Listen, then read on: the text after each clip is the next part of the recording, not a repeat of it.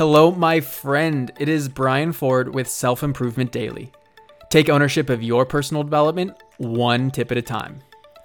I've had a realization recently about the nature of self-confidence. And to explore it, we need to think about what being confident really means. In the context of this conversation, confidence is a feeling of self-assurance arising from one's appreciation of one's own abilities or qualities. Now, when it comes to self-confidence, I think there's a fundamental piece that needs to be addressed. When reflecting on our own confidence, it is very dependent on this circumstance, and I want to demonstrate this with an example.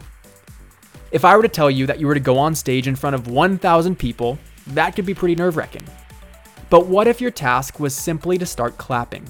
Do you think you could do it? That's a much different task than lecturing to the audience on a topic. This is all a long way of saying that the factor that matters most within self-confidence is your comfort level. In fact, the only time that our confidence comes into question is in times of discomfort. And our confidence is just our internal measurement of how well we think we can do given the uncertainty within the discomfort. The further you stretch out of your comfort zone, the less self-confidence you'll have about how you'll be able to perform in that space. But therein lies the opportunity.